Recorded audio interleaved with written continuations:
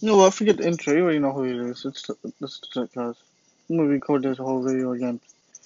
Before there was being the elite, one man named Zack Ryder helped WWE use social media to create a relationship with the WWE Universe. When he first began making episodes of the True Island story, he did it because he wasn't booked well by WWE, and he needed an outlet for his ideas that he didn't.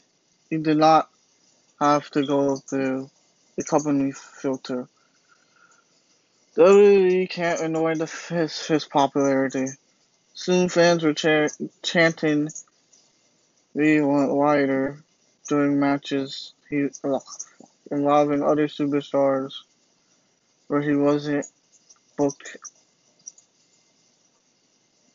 It was a gross movement that took him from being someone who couldn't get booked to being one of the most popular stars on the roster.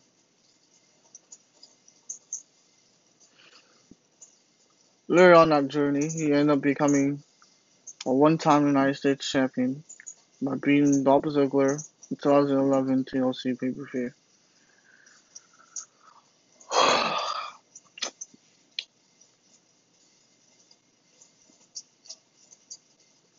Then he lost the belt to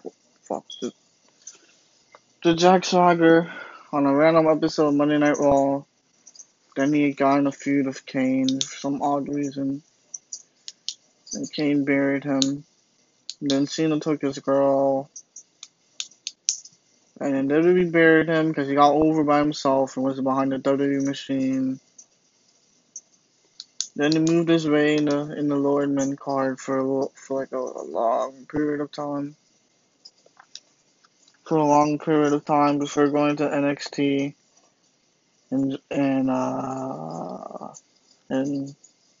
making a tag team called the Hype Bros with Mojo Whitey.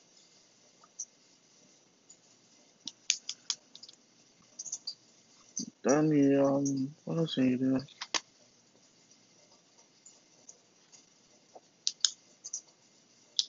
Then that team broke up after they went to the main roster.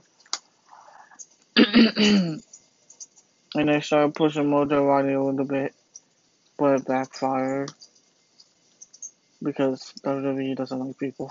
that's like 6'3", not muscles. Then Zack Ryder was doing nothing for like a long period of time.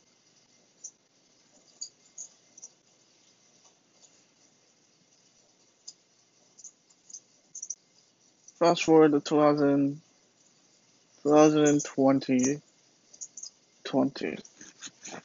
Fast forward to 2020, where